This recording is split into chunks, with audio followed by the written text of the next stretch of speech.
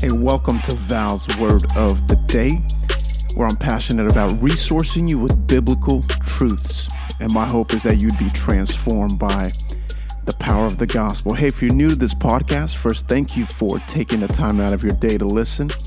And also, if this podcast blesses you in any way, would you consider writing a review and sharing it on your socials? That helps me with exposure as I continue to get the gospel out. Also, in addition to giving to your local church, if you're looking for a ministry to partner with financially, you can do that at valtopolu.com by heading over to the website and clicking partner.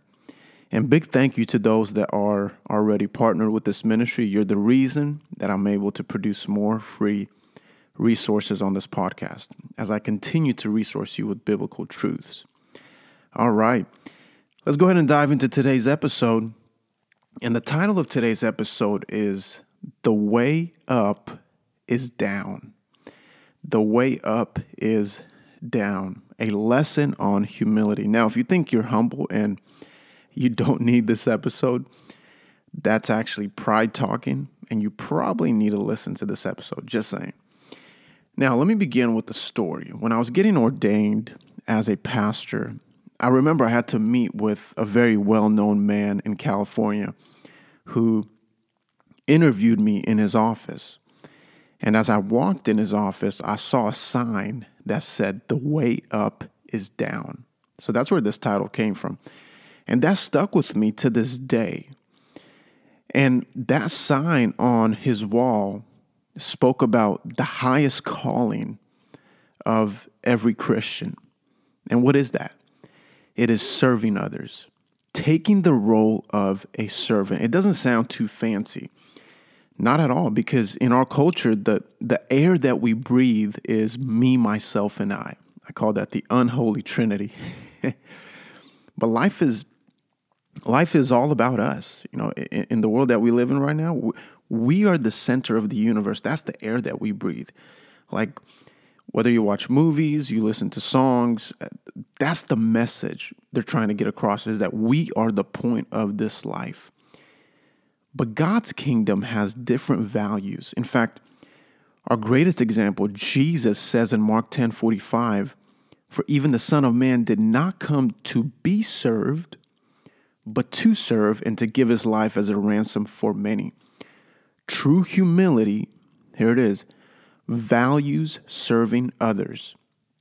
True humility puts others first. Notice Jesus did not come to be served, but to serve.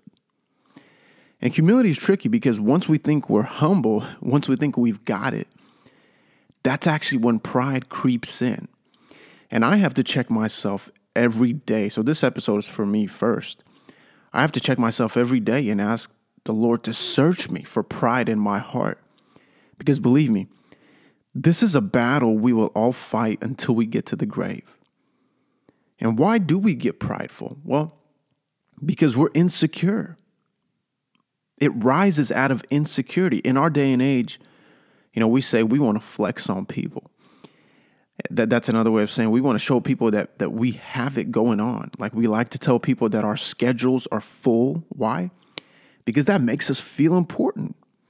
And that's insecurity talking. One of Toby Mac's lines in a song, I love it. It's an old song, but he says, "A road that is wide and filled with self-love." And he's talking about the road of pride. And it reminded me of the fact that when we're filled with self-love and life is all about us, we will not only be miserable, but we will be full of pride. And here's what James 4:6 says. He says, "God opposes the proud, but shows favor to the humble." So what honors God? Staying low, staying humble. Philippians 2:3-4 says, "Do nothing out of selfish ambition or vain conceit." Here it is. "Rather, in humility, value others above yourselves, not looking to your own interests, but each of you to the interests of others." Hear that verse. It says, value others above yourselves. That means we put people first. That means we look around for opportunities Here it is, to add value to those around us. Then verse 4 says, not looking to your own interest, but each of you to the interest of others. So here's a practical way that we can look out for the interests of others. Listen more than we speak. Listen more than we speak. Listen and ask good questions. Make it about the person that you are speaking to. Like, be genuinely interested. For example, I love food. and I love to ask people about their favorite food. And I have great conversations, good dialogue about food. But I make it about the other person, not myself. Listen more than you speak. That's a practical way we can walk in humility. Another way we can grow in humility is to serve. And this is where community is important, because humility is practiced in community. So one practical way we practice humility is in community, not in isolation. And hear me, serving people will humble you. Jesus said in Matthew 23:11, the greatest among you will be your servant. You want a high calling?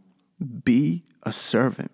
Like, I love to serve people. There's something about giving ourselves to serving others because it humbles us and it fulfills us.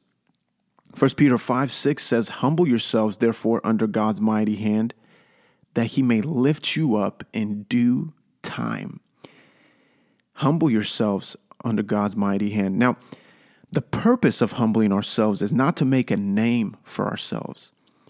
When God lifts us up, it's for his glory and for the good of those around us. He exalts us so that we can continue serving others, not so that we can make a name for ourselves. We are not the end goal. I'll never forget receiving an email, and this was years back when I released my first EP. A person emailed me who was preparing to take his life. And before he was going to end his life, he found one of my CDs.